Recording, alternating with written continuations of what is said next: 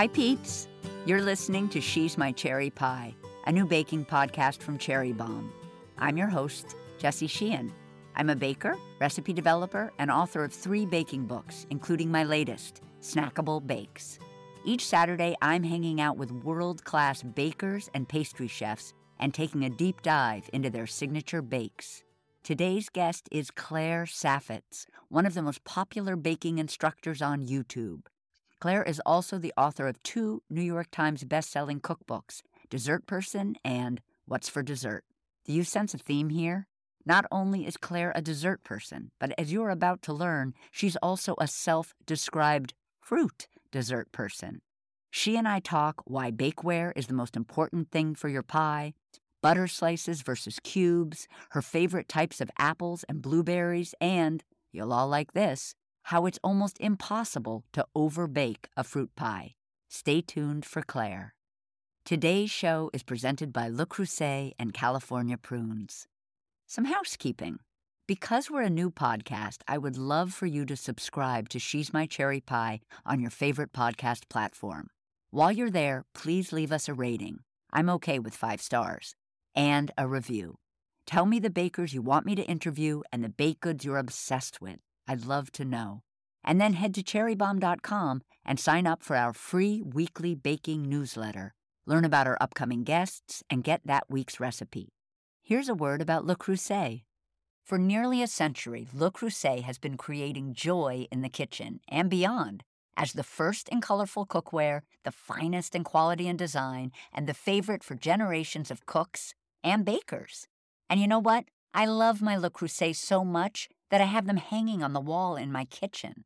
I use them when I bake for melting butter, for making honeycomb candy and caramel, for choux pastry, and more. And also, of course, when I cook. They are literally my everything. And this season, I will definitely be baking bread in their new bread oven. If you haven't seen it, it's a 2-piece enameled cast iron set that includes a domed lid to help trap and circulate steam for that perfect, golden, crispy crust every time. It comes in gorgeous Le Creuset colors, including Flame, Cerise, and Marseille, which happens to be my Le Creuset color. Whether you're making a wish list for your kitchen or want to add to your existing collection, head to lecreuset.com to discover the world of Le Creuset, browse their beautiful colors, and even snag some recipes. Claire, so happy to have you here on She's My Cherry Pie, and so excited to talk about fruit pies, pie dough, and more with you. My favorite subject, truly. Thank you for having me. Yay! You're a 2-time best-selling cookbook author. You've been described as the internet's beloved baking star, and though I think that's a pretty apt description, I also say beloved baking teacher, as you have so much to teach us, and there's so much to learn from your YouTube show Dessert Person, which you created to showcase your first book. Each episode is crazy chock full of tips and tricks. More than even the tips and tricks, you have this wonderful vulnerability.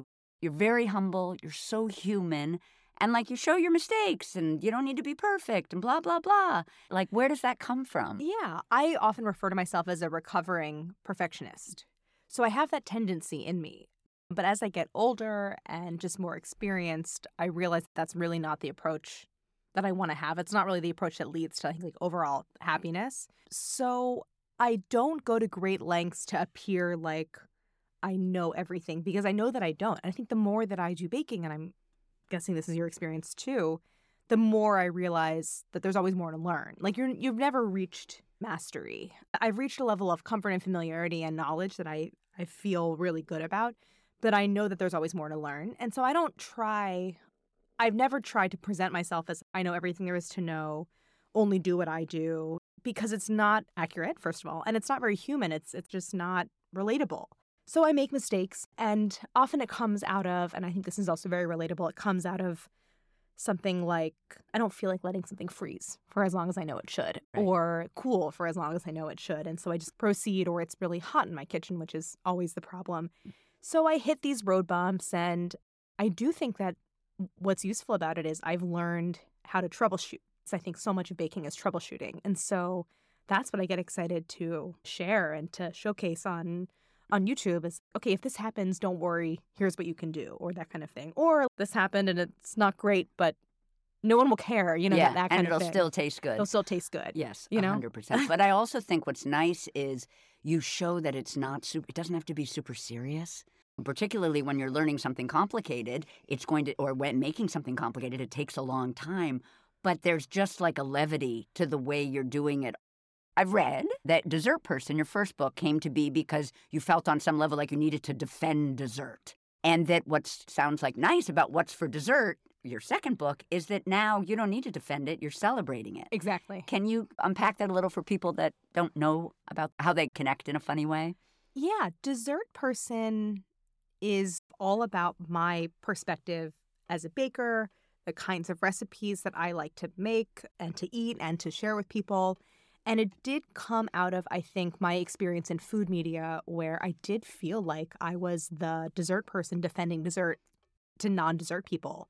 I'm sure you hear this all the time, but it's like I would be around people who would say like, oh, well, I'd rather have the cheese course or another cocktail than the dessert. And it's like, I can't understand why you're putting it in this way that's either or. It makes no sense to me. Like, why not have both?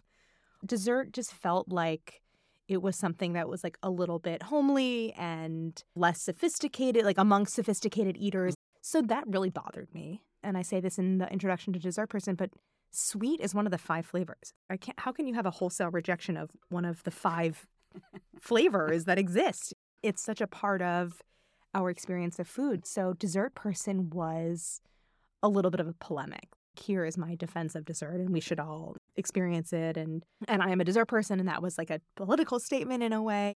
And then I think What's for Dessert is very much the result of having spent the last couple years since Dessert Person came out in a community of dessert people, where it wouldn't even occur to me, I don't have to defend it because we're all like-minded. And so I love that.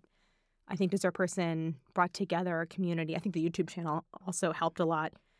So I just feel like I'm now in a space with other people who are also dessert people, and all I get to do now is celebrate it rather than I don't have to make a case for it anymore. So that's a very good place to be, and I think it represents an evolution in my thinking about dessert.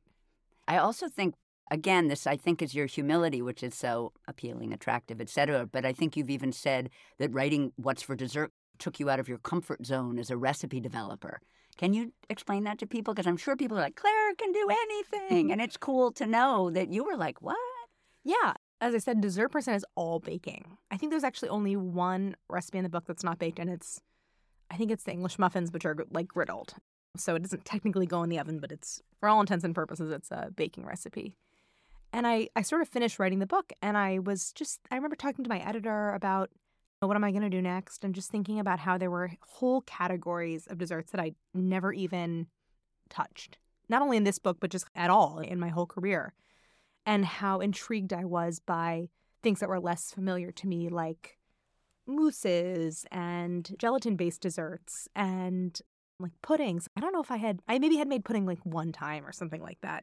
And so I felt if this book is going to be approachable stuff, then it made sense to do almost the inverse of Dessert Person. So to do a much wider breadth of things, like Dessert Person was more narrow and more focused around my particular love of baking and my approach, with a wide range of difficulty. And so this book is the inverse. It's all pretty approachable stuff, but an expansive kind of take on dessert of every category. So I love that, and I got to really explore stuff that I had basically never really made.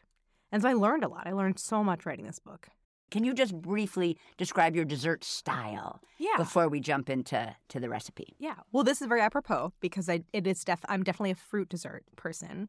So I love taking inspiration from the seasons and the farmer's market. And it's a way of, I think, looking at time that's really helpful. It's like I get excited about each new season because I get excited about all the fruit that I get to bake with. And that's especially great in winter because of citrus. It's like I'm less bummed about winter because I get excited about the Meyer lemons and the Satsuma tangerines, all the beautiful citrus. So definitely fruit dessert. And I love pastry. I love the kind of flaky, buttery texture that you get from pastry.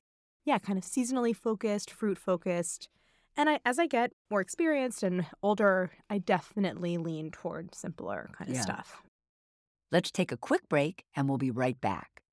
Thank you to California Prunes for sponsoring this episode of She's My Cherry Pie.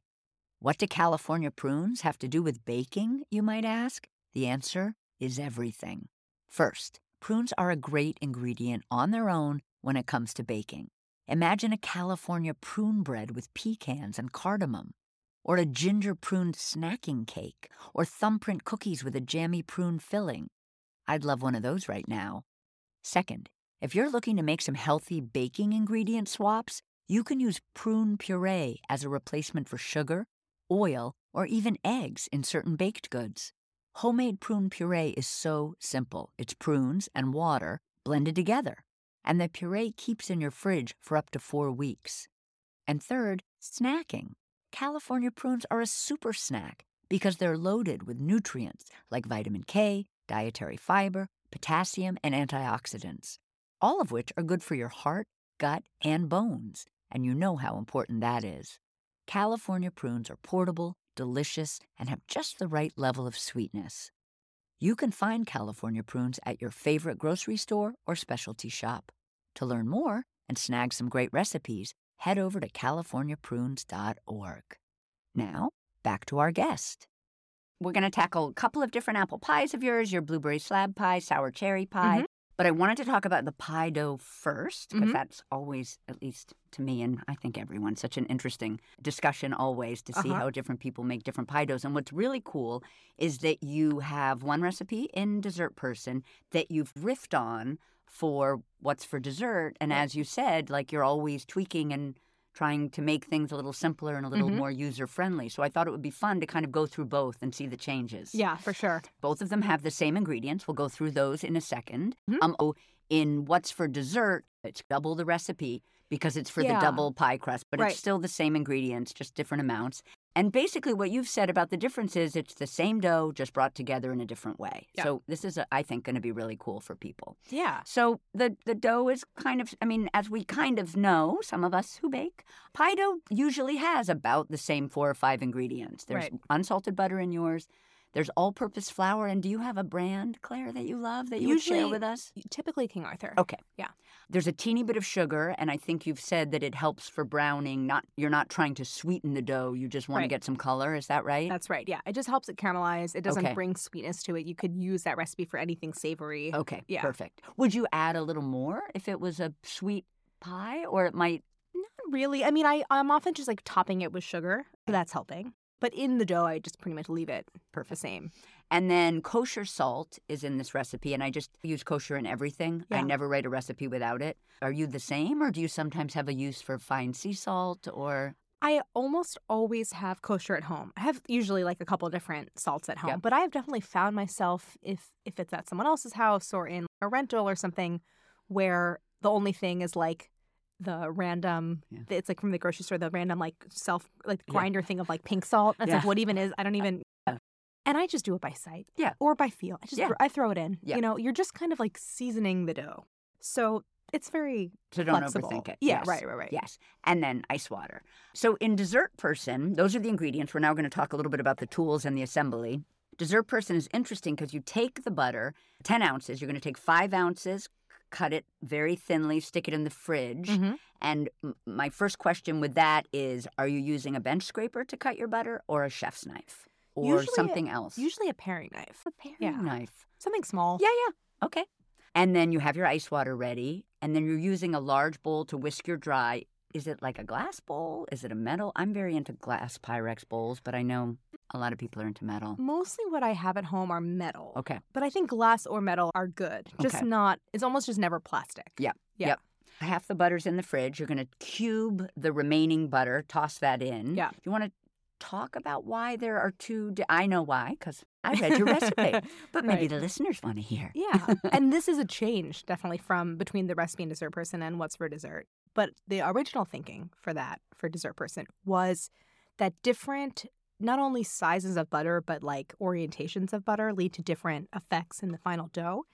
But the thin slices of butter, you're getting a jump start on the idea of flattening the pieces into sheets. And so eventually in the final dough, those get really thin and create that like flaky texture that you really want. And they're a little bit bigger. So you're getting like bigger flaky pieces. And then the cubed pieces, which you're working in first, those are getting much smaller, and the smaller, sort of more worked in the butter is, the more tender. So it's always about kind of that balance between tenderness and flakiness that I'm going for with an all butter.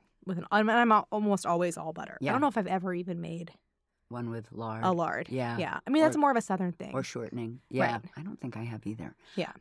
You're going to cube the butter and then kind of smash it in with your fingertips until pea-sized. Then you're going to get those flat pieces, and you just told us why we want both. And I think you also wrote, just like that, those bigger pieces prohibit the gluten development. Or I heard it. Sometimes I'll say right, and sometimes I'll say heard, and I'm never sure which. But I think actually you said this in a video, that it just prohibits the gluten development also to have those larger pieces. And you want us to get this kind of, I think you said coarse cornmeal? Yeah, coarse meal. Yeah. I think one thing that happens when you work butter into a flour mixture is it will yellow a little bit. It really actually does look like a yellow cornmeal, but it's pretty coarse. And so a lot of times in like pie dough recipes, you'll see the language of butter biggest pieces should be no larger than a pea or that kind of thing, which I think is like a good sort of general rule of thumb. And then you're going to add a quarter cup to like 5 tablespoons maybe. I think in Dessert Person it says 5 tablespoons of this cold water. And mixing it in with a fork and then your hands. I love to use my hands. I know you don't want to get it too warm, but I just feel like it's just so good when you're trying to hydrate that flour and butter. Yeah. And I think notably in both books, everything is done. There's no food processor method. Yes. So you're doing this by hand. I think touching it's really important. The fork at the beginning is just to avoid a thing that happens when you're adding water where like the water gets on your hands and then you touch the flour and then it gets really sticky on your hands. So you quickly mix it in with a fork just to get it absorbed. That's good to know. And then you switch to hands, which it's a little bit cleaner. Yep, that makes sense. Yeah. And then you chill. And again, this is going to be different. I'm just warning everyone exciting everyone who's listening, because there is a change in how this recipe is in Claire's second book. But this is, I think, and I hope you guys do too, super cool to see the differences. But so now Claire has you chill it for 2 hours, then take it out and do a letter fold. People know, but some don't. Do you mind just briefly telling us what a letter fold is and why we do it? Yeah, and I first picked up this technique from Tara Jensen, the incredible baker. Yep. And this is a kind of quick or like faux lamination. So lamination is the process of basically layering butter into dough that creates super flaky pastry like croissants or puff pastry. And this is like an ersatz lamination. So you basically roll it out into a thin slab that's longer than it is wide, and then the letter fold is just like folded into thirds, basically. And so that is taking all the little bits of butter that are in there, flattening them, and then when you layer, you're tripling the number of little like thin butter layers, basically. So it does produce a very flaky pie dough. Yeah. And then again, in this recipe from Dessert Person, you have a rest for about 30 minutes before you're going to roll the dough out. Right. Now I thought it would just be interesting to take us to this stage of about to roll, but in the new book. Yeah. So in this book, all the butter's the same sized. It's all thinly sliced. Yeah. Can you tell us why you got rid of cubes? Yeah.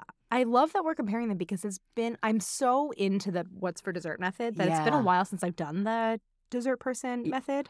Well, it was also funny to read them because I read the Dessert Person one first, and I was like, oh, that's so cool. There are 2 different kinds of butter. Oh, she does the letter fold. That's so cool. And then I read the next recipe. I was like, oh. I took those out. Yeah, you're like, where'd they go? Oh, that was so cool. Right, But I get it when you see what. Well, and I do think it's significant that the recipe is doubled in What's for Dessert because I feel like the best thing you can do for yourself as a baker is to have a pie dough in the freezer. And so I was just like, if you're going to go through this whole process, might as well make 2. Agreed. You know? So I was like, okay, so I'm going to my default version will be 2. And if you only want to make 1, you can just have it. Yep. You know, so I doubled it up right off the bat. And then, so in What's for Dessert, a big difference is just all thinly sliced. And that is for a couple of reasons. One, it's actually just like less work than cubing the butter. And I feel like it's not warming up as much. And the method, which we'll get to, breaks down those pieces quite a bit. And so you actually want to start with bigger pieces at the outset, and it's just faster.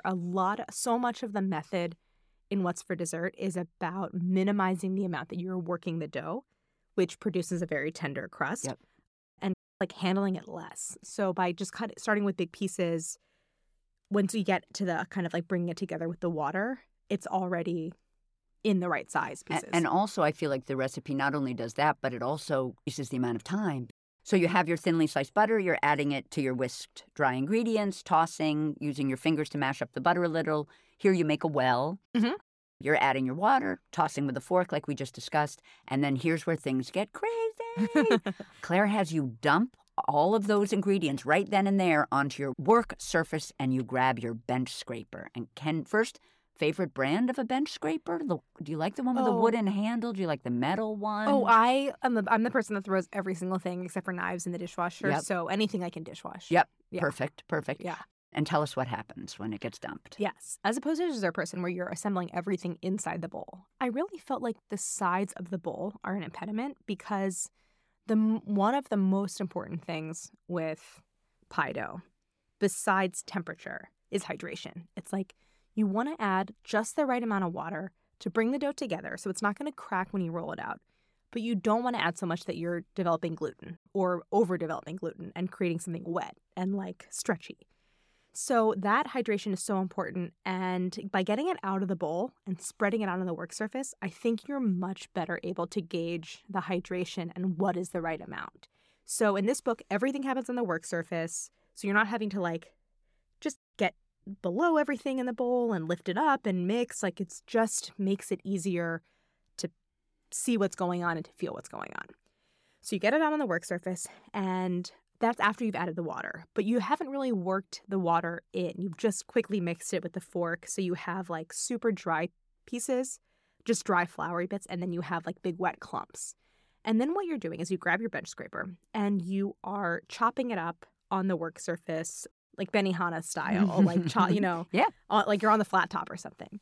And then so as you do that, you're kind of like chopping up those big wet clumps and working it into the drier areas, and you're chopping up the butter into smaller bits. And then you kind of push everything periodically back into the pile, which is why the scraper is so useful because it's really easy. And your hands are not touching it at all. So there's no warming of the butter from the warmth of your hands.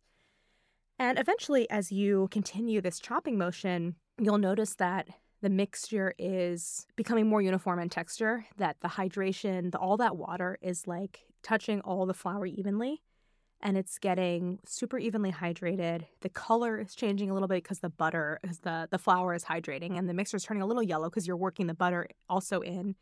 And you're also getting really different sizes of butter. You're getting little bitty pieces and then some bigger pieces. So that's why you just start with everything just bigger, because that chopping up takes care of that kind of like different sizes of butter. And I just want to flag that you're talking about color with pie dough, because as bakers and as cooks, we're always looking when we're explaining a recipe to someone about different signs, where the way something smells, the way something looks, whether you're sticking a toothpick in a cake. Right. And I don't think I've ever heard anyone talk about the fact that pie dough actually changes, gets more yellow as it hydrates and as the butter is incorporated. And that's a really cool thing for people to look out for. Yeah, I don't think that I even was aware of it until I had made it like 1,000 times. Yeah. And then I realized that was what I was actually looking for, but hadn't really even called it out to myself. Yeah. So eventually you get this shaggy mass of kind of almost like big wet crumbs on your work surface, and that's when you can bring it together. So that's when you're like drop the bench scraper, use your hands, mash everything together. And I do have a little bit of an intermediate step where you're squeezing everything together so it holds. And if there's any bits that are still really floury and haven't been incorporated yet, then you like move the clumpy parts off to the side and leave the floury bits. And you can just add a little bit more water. One thing that's great for pie dough is to use like a spray bottle for water. It's so useful for pie dough because sometimes you have to add just like the tiniest bit of water. Yeah. And it's so useful and it spreads out. So it's like you're distributing it, you know. I'm sure people know this who've made a ton of pie dough, but if you haven't, that's another brilliant trick of Claire's, the separating the hydrated pie dough from the kind of the floury bits at the bottom of the bowl or on your work surface that haven't been hydrated yet. Right. Because you don't want to overwork the dough by adding the floury bits in. Yeah. Separate out what's working and add a teeny bit of what that's in both recipes. Yep. I think that's really smart. Yeah. And you don't want to add more water to the parts that already have enough to hold together. 100%. Yeah. So this method I love almost every time. It's leading to pie dough that has just that like Goldilocks amount of hydration. So you can roll it out and it doesn't crack and it's nice and smooth, but it's not wet and so it doesn't produce. Yep.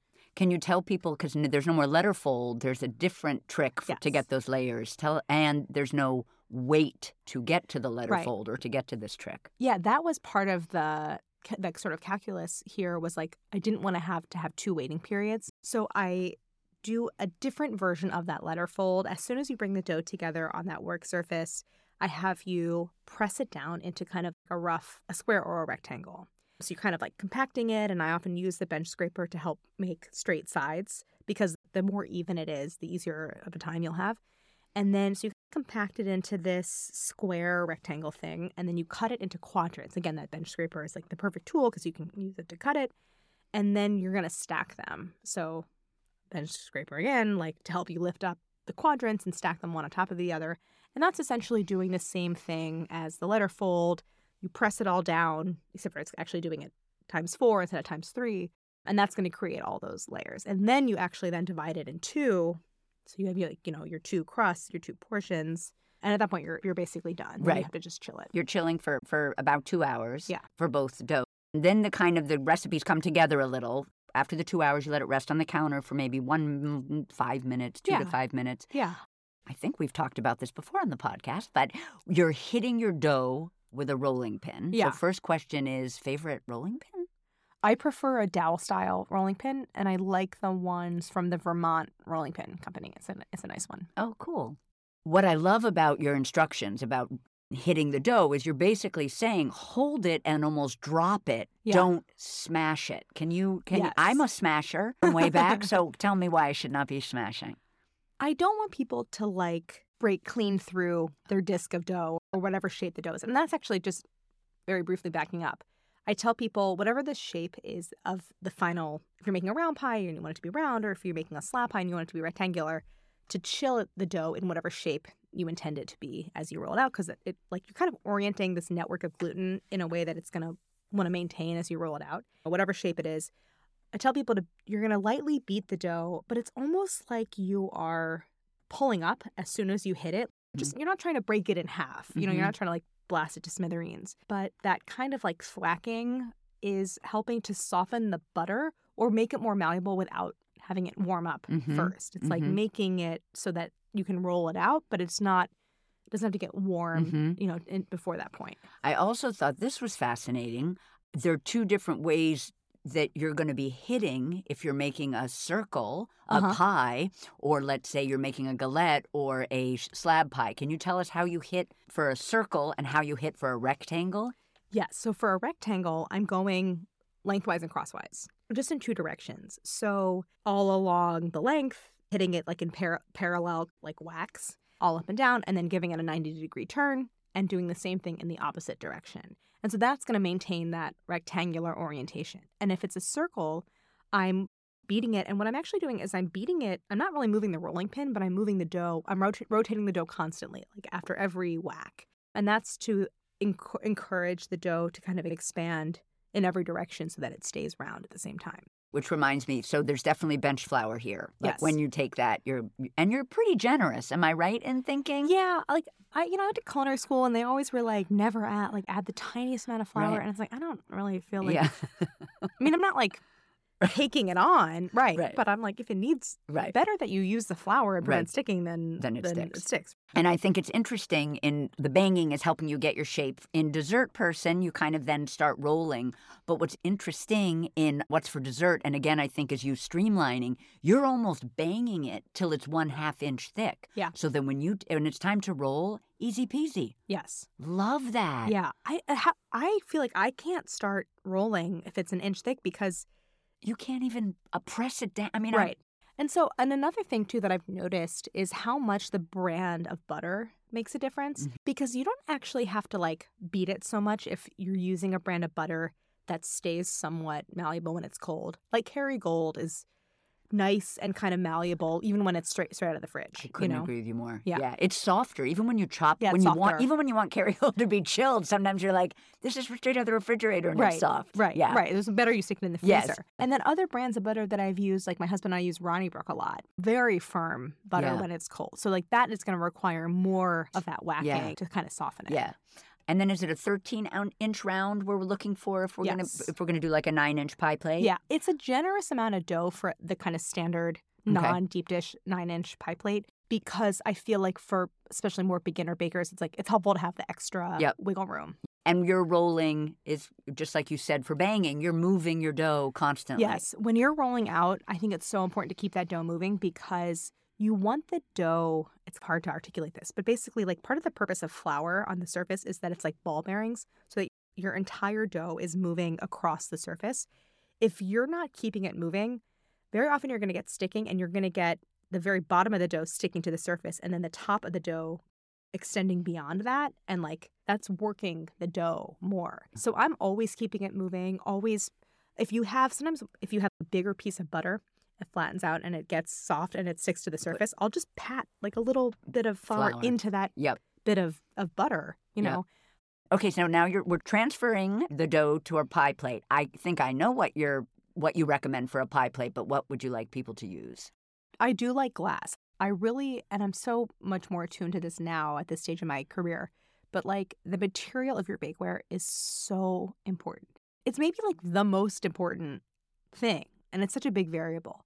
So I have a whole thing about like baking in glass and when you should do it, when you shouldn't do it. But pie for me, especially a fruit pie, glass is what you want. But I mean, ceramic is, there's so many beautiful pie plates out there. It's like use whatever you really like. But for me, it's glass. And because people who aren't sure can pick up the pie plate with pot holders, look at the bottom and tell if their pie is properly baked. Yeah, exactly. I like glass as well. And then in one of the videos I watched about transferring the rolled out dough to the pie plate, you describe pulling the ends inward, like you're trying to get this perfect slump of crust. Can you describe what does pulling the ends inward mean? Yeah. So I take that overhang and I lift it up so that it's more like inside the actual walls of the pie plate. And that helps to redistribute the weight so that the parts of the dough that are going to be along the walls of the pie plate naturally, like gravity kind of naturally pulls them into the pie plate so that I'm not stretching it. That's really important. I think if you stretch it, you're working the dough and you're going to have shrinkage and maybe some cracking. And so you really want the dough to kind of naturally take the shape of the pie plate without lots of stretching. Yeah, pressing. That kind of like lifting in of those edges helps that slumping motion. You know, gravity can kind of do its thing. Otherwise, I think the weight is keeping it from kind of working into that like very crucial place where the sides meet the bottom. And then you're sort of pressing the edges around, well, you actually say press the edge to kind of anchor the pie dough above. Yeah. And then for both recipes at this point, you're going to refrigerate. It may just be while you assemble the filling, but you're giving it a little chill now that it's in the pie plate. Yeah. I mean, all that rolling is kind of working the dough and it's kind of developing the gluten. And you want it just to relax. So you want the butter to get cold again. You want the dough to relax. That's going to help you later on. And so you can just throw it in the fridge. And you can do that in advance if you want. And just that kind of pressing in is good because especially in a glass pie plate, but ensuring that contact everywhere between the dough and the pie plate is going to help you with browning. So it's like if there's big air pockets, you're just not going to get the kind of browning that you want. I wanted to talk about the cinnamon sugar apple pie in What's for Dessert. Oh, yeah. So I love that pie. And I loved this. You said it disproves the theory that baking does not use fresh ingredients and can't be seasonal. There's a crumb-topped apple pie that I also love that's on your YouTube, but we're going to talk about the cinnamon sugar one first. So one thing I love about this is your commitment to the simplicity of cinnamon in an apple pie. Yeah. I do kind of think cinnamon is overused, but if there's one place to use it, it should absolutely be in an apple pie. Love. Yeah. So first things first, you make a cinnamon sugar mixture. Right. Take 2 tablespoons out of that to sprinkle over the pie at the end, and the rest will be part of your filling. I wondered if you have a favorite cinnamon like that we should all... Oh, I recently started using the King Arthur brand Vietnamese cinnamon. Ooh, I mean, I'll use like whatever grocery store cinnamon because that's what people are using. Yep. But when you get like a really high quality true cinnamon, it is pretty special, actually. Yeah. That sounds delicious.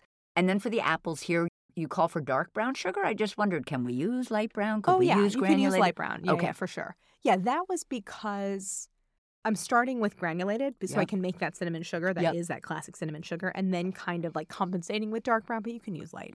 I think you said this in the video that you also kind of like using maybe I made this up, but you like the dark sugar in the filling because it covers any brown spots of the apples. Oh, yes. Yeah, for sure. I mean, your apples can brown. Right. Like, apples brown. I know, but I remember in the bakery I worked at, we were always like covering them in lemon juice and ice water while we made the pie dough, and it's just I'm not sure that's necessary. Yeah, I mean, maybe for like a beautiful French galette or something. Exactly. Where you're like, Yes. but like for a pie, no. Agreed.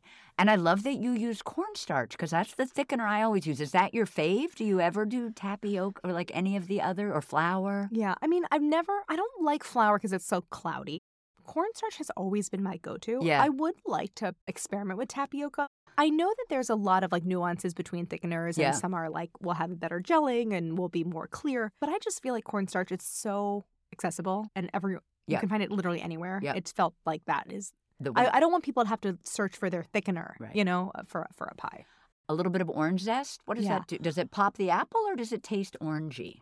It's actually orange zest all over this book because I love what it does in small quantities. It doesn't give it like a pronounced orange flavor, but when you mix, I've found, orange zest and brown sugar and some vanilla, because there's a little bit of vanilla, it just creates this really complex kind of background flavor that I really love. And it's such an easy thing to include. Yeah. Just like, zest a little orange in. So it's not a lot because orange is a very prominent flavor. Yeah. It can really kind of overpower. But in small amounts, it's at such a nice kind of like background complexity. Oh, that's nice. Pinch of kosher salt. And then in this recipe, you ask for pink ladies.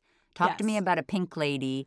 We'll get to it, but I'll just, spoiler alert, I'm going to tell you the apple in the other pie. Yeah. But in the yeah, other yeah. pie, you called for Granny Smith. So Right. I was like, I'm like Claire. I love Granny Smith. But then you like screwed me all up because then you called for pink lady. I was like, oh, Right. I'm not like Claire. So actually, Pink Lady is Yeah. more of my default baking apple. Ah, interesting. Because you can find it anywhere. But then when I was thinking about the cinnamon sugar apple pie Yeah. and What's for Dessert, because accessibility was so important to me, I was like, you could find Granny Smith at like a bodega, truly anywhere. Totally. So I wanted, in fact, now that I think about it, I think you really could probably buy all the ingredients for that apple pie like at a bodega. Yeah, which is amazing. I love that. So that was important to me. Plus, I love the acidity of Granny Smith. Yeah, me and, too. And they're so easy to find. And they're pretty firm. Like, they don't break down I love so how much. tart they are. And I was like, okay, you don't have to add lemon juice. Yeah. They're already, all the tartness is there.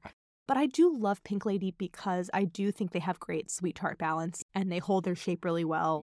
Now, speaking of lemon juice, like I usually would put a squeeze with my apple pie filling, but I'm loving that you're using the secret ingredient. It's apple cider vinegar in the filling. Yeah. Can you talk to us about that? Yeah, I love the kind of like parallelism of the apple cider vinegar in an apple pie. And again, it's a pantry item, like so easy to find. Also, I think like literally at a bodega, you can get apple cider vinegar. And I like that it's just a thing you can grab off the shelf and you don't have to go get a lemon, as like a separate fresh ingredient. All you need are the apples. And of course, there's the apple. There's a part where it's made from apples. And I just really like that. Yeah, I always put a little bit of apple cider vinegar in my pie In the dough, yeah, because I just love that. I love the smell when you're making it, and I love the tanginess. But I love the idea of putting it in the filling. I thought that was so smart.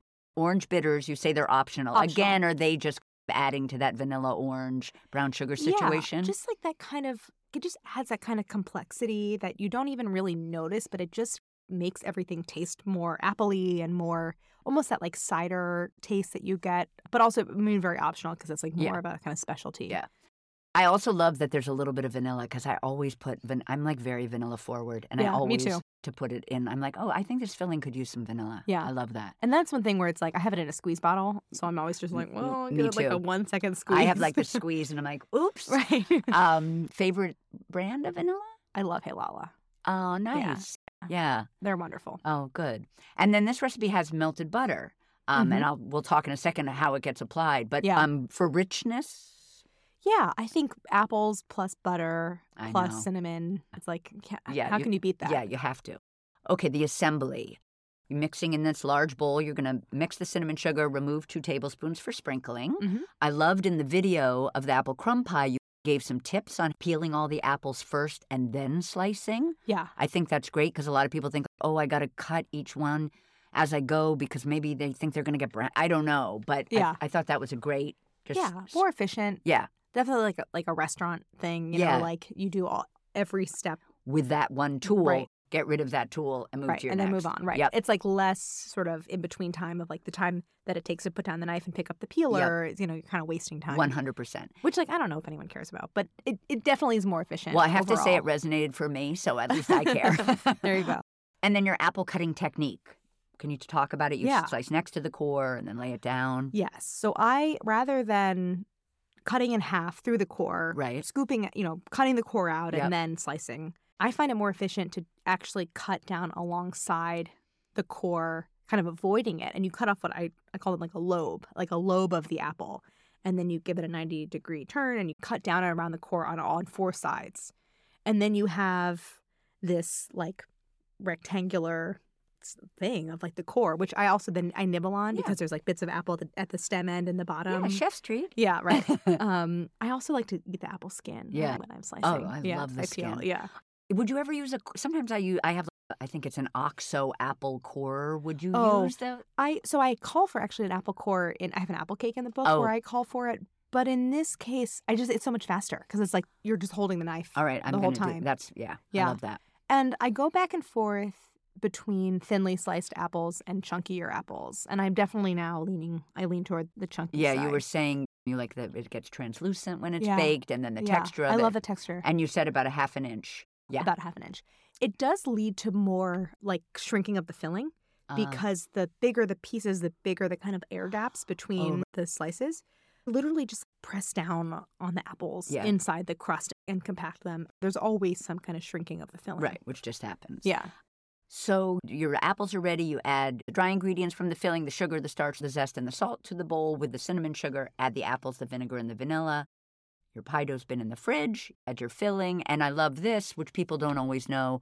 The apples will have released some juice, but you want them to use the juice. You don't want people to think, oh, it'll be soggy. I better get rid of it. Right. I bake fruit pies for an incredibly long time. And so I'm like, put the juice in because also that juice has dissolved sugars and some of the starch in it. It's like, I want you to put everything in. And some people, I think like Sarah Carey does this in a lot of her fruit pies and she's an amazing pie maker. But she'll basically let everything macerate, meaning she'll mix all the filling ingredients or at least just the fruit filling with the sugar. Let the sugar draw out all the liquid, and then we'll cook down the liquid. I think Rose Levy Berenbaum does it too in her pie book. I mean, it's a great technique. But I feel like for apple pie, because apples are not like the juiciest of all the fruits, and there's some starch in there. Yep.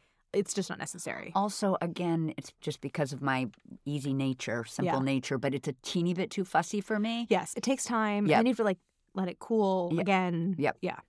I loved this tip. When you put the apples into the lined pie plate, you have people stick apples into the nook. Yes. Can you tell us about nook sticking? Yeah, that was also a Tara Jensen tip that I picked up because years and years and years ago when I was at BA, she did a pie workshop. I remember. And this is where I picked this up. Yeah. And it was apple pie. And so she had you do that. It doesn't take very long. Yeah. It sounds fussy, but it's really not. You're just taking apple slices and fitting them into that same area where the sides meet the bottom. And it's just helping to prevent, that's where you're most likely to make big air pockets if you just dump the whole filling in. And then you would get a more dramatic kind of shrinking down of that filling. So just doing that in one little step where you just make kind of a ring gives you like a base. And then you can literally just dump the rest of the filling in. Yep. And it just helps to fill out the crust. Yep. For this particular pie, because it's a double crusted pie, not only did you roll out that dough and put it into your pie plate, but you also rolled out the other piece to be the top. After you make the filling, you roll out the dough, put the pie plate in the fridge, but you roll the other half and keep it at room temp. You want that a little bit malleable. Yes. If you, especially for the top, because a thin pie crust, if you rolled out, if you chill it, can get a little brittle. Yes. So you just want to avoid that. Which, if that happens, just let it warm up on your Also, counter. the filling is so quick; it's not going to be sitting there for very long. Right. So the fillings in our pie crust, you're using a little bit of water around the edge as the glue to it. Why not an egg wash? Yeah, I thought about it, and I almost did egg wash. But you're not egg washing the surface of the pie. Yeah. It's actually melted butter, which I know we'll get to. But it felt, okay, do you really need a whole egg to use the equivalent of probably a teaspoon? And then you're going to have 90% of this beaten egg left over. So I was like, water, it's not as good a glue as egg. But it does the job. I didn't want to make anyone annoyed, that they had used a whole egg. But here's my other question. How come you didn't do egg wash? So just, again, sorry, spoiler alert, peeps. So Claire will have you brush the top of the pie dough with melted butter and then sprinkle on that cinnamon sugar. And so my question was, why wasn't it egg wash in both places? Yeah. So I almost am always egg washing pastry because it gets it so shiny and brown and it looks so pretty. But the inspiration for this pie was like cinnamon sugar and butter combination of it's just like the best flavor ever. And of course I want that with apples. So There's some melted butter that you drizzle over the apples when they're inside the pie plate. You reserve, I think it's just a tablespoon of melted butter. Yeah. And you brush that over the entire top of the pie, which surprisingly 1 tablespoon gives you like plenty of coverage. And what I like about that, not only the flavor, of course, and that like mingles with the cinnamon sugar, but there's a little bit of water in that butter. And when you sprinkle the cinnamon sugar over it, it dissolves a little bit of the sugar and it creates this almost like crackly pretty kind of, I mean, you would get that with egg too because Yeah. there's water in egg, but it creates this kind of, it's hard to describe, but like sparkly, Yeah. kind of crackled, like crunchy surface. And it was just this combination of pastry and cinnamon and sugar and Yeah. butter that I just couldn't resist. Yeah. I love that. So we didn't talk about the baking time, but it's basically a 400-degree oven. Yeah. You're going to put the pie plate on a baking sheet. Yeah, always. Do you ever keep the baking sheet in the oven while it's preheating so that it's warm when you add the pie plate to like avoid a soggy Yeah. bottom? I've preheated it before, but again, because I bake pies for so long, I'm just like Doesn't in the even end, matter. by Yep. the time you're on baking it, it's like I don't think the head Yep. start made that Yep. much of a difference. And then that's 400 degrees for 20 minutes. Then you're lowering the temp to 350. And I just love you for how long you want to bake a pie. We're going for like at least an hour, if not an hour and 10 minutes after that. Like we're Yes. talking almost 90 minutes. People don't understand how long you have to bake a pie Yeah. to have a set filling and to I have know. the color that you want. Yeah.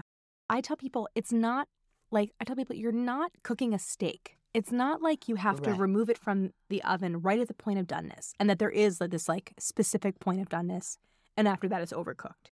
It is almost impossible to overbake a fruit pie. Yeah. The only thing you can really do is burn the pastry. Right.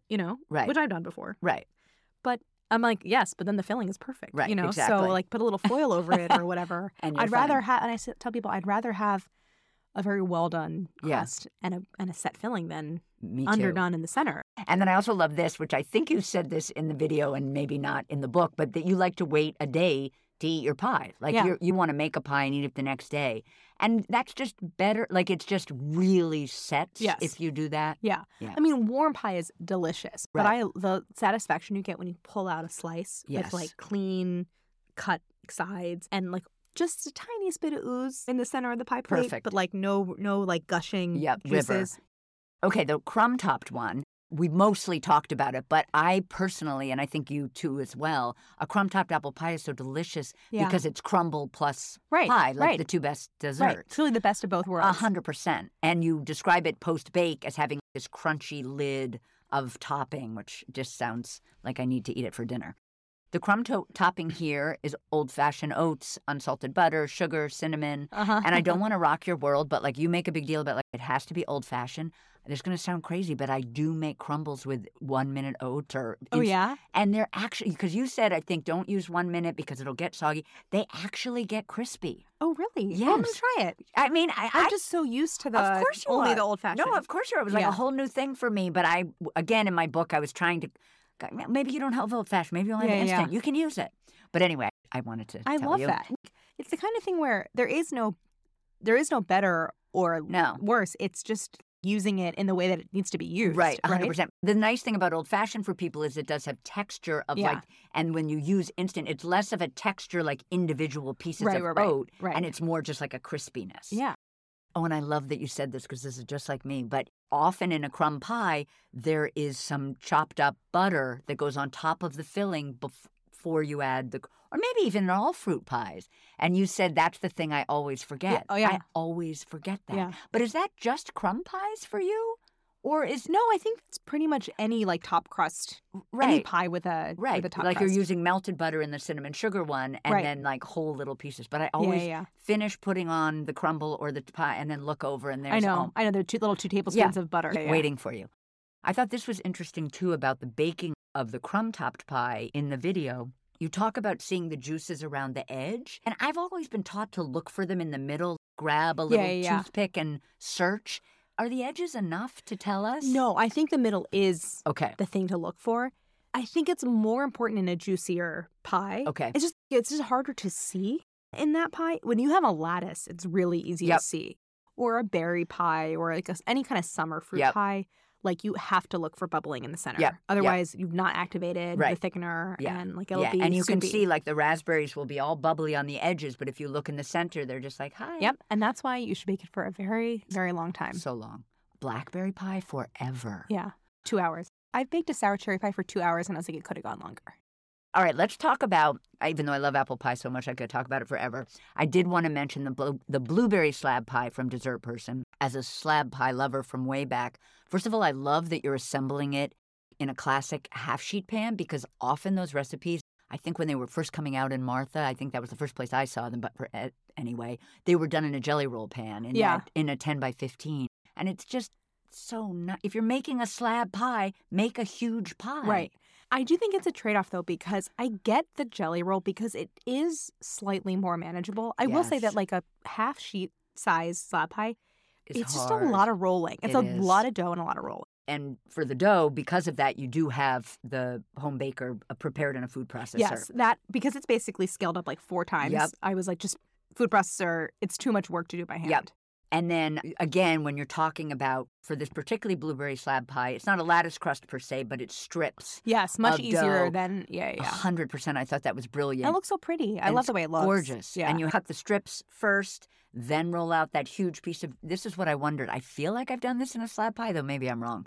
Could you roll it out on a piece of parchment and then lift the parchment and put it into your... Okay.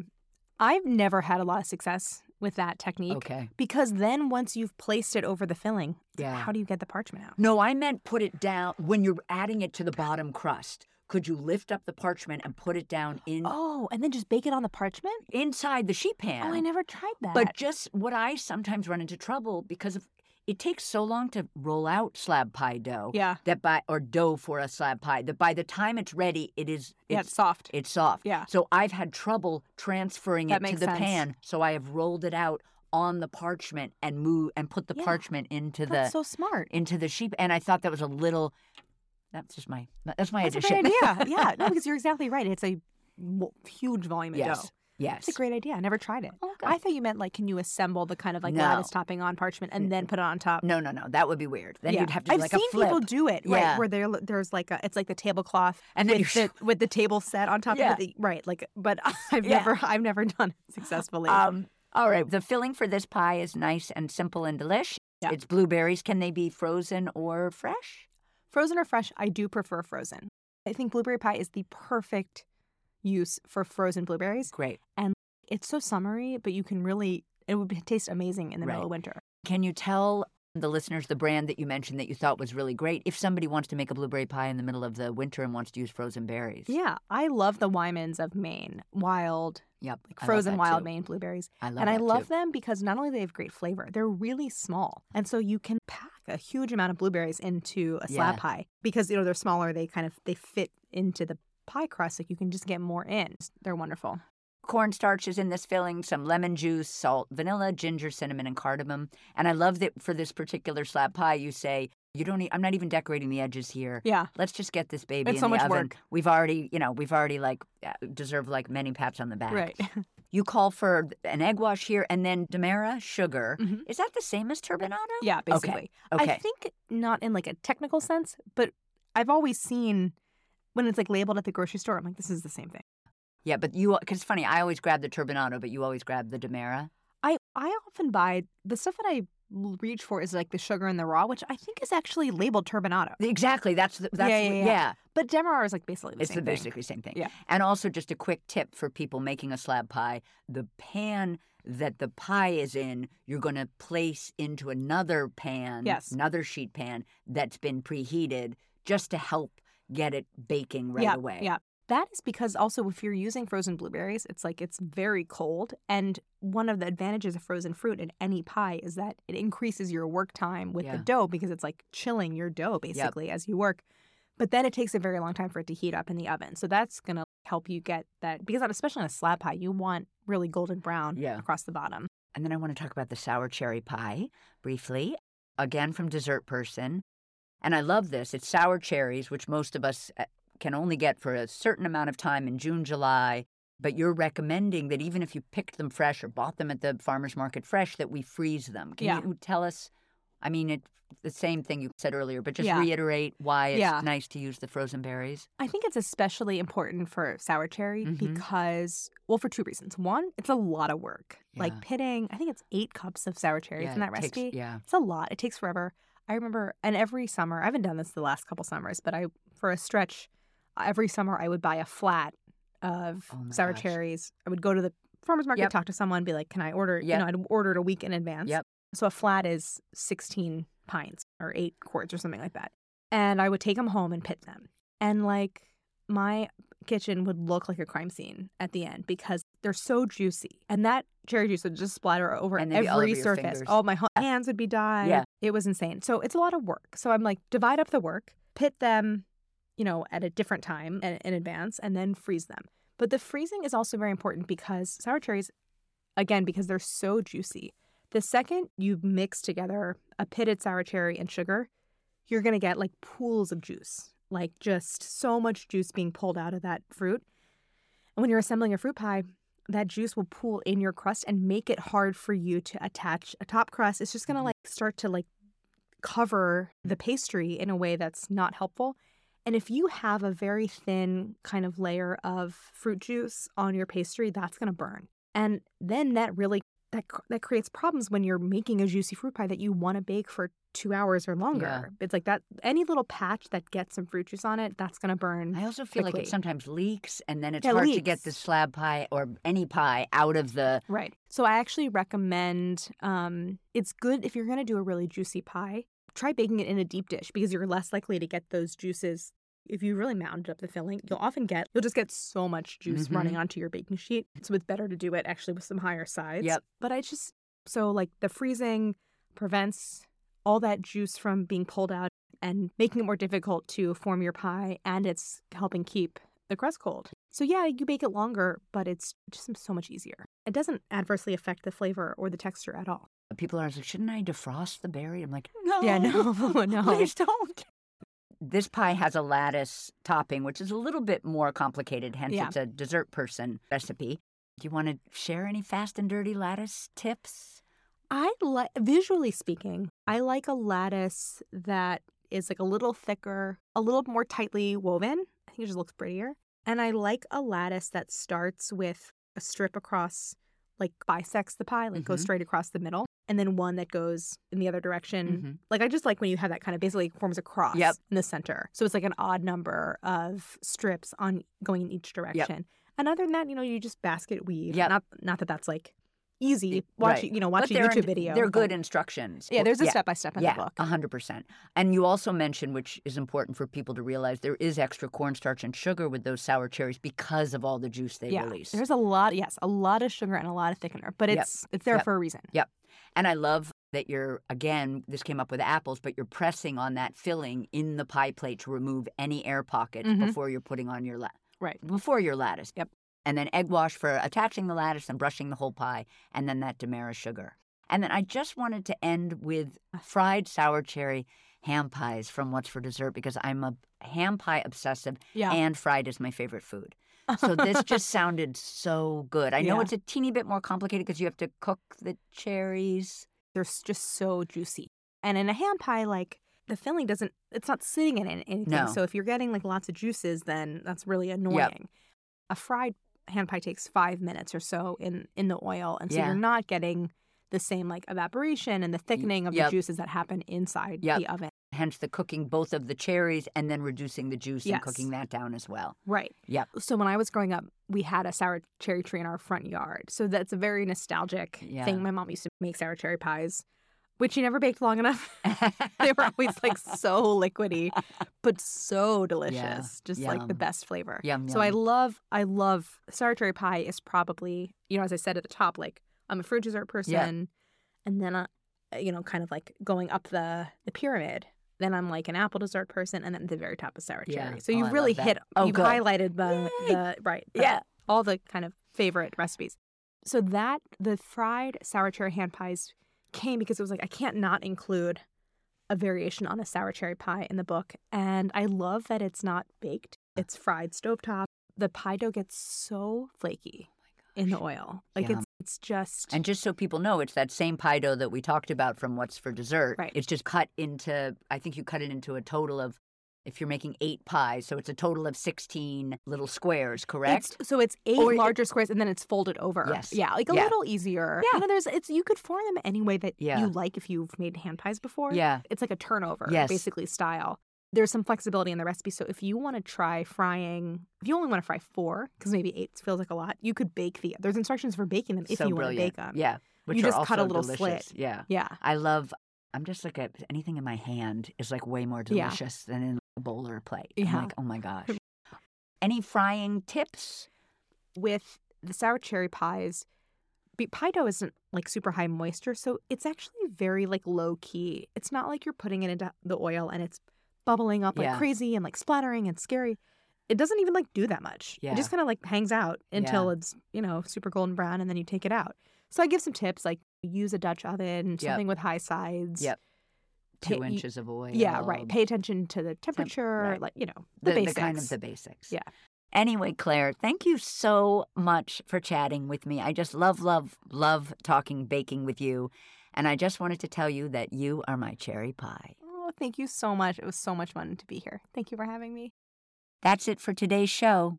Thank you to Le Creuset and California Prunes for sponsoring today's episode.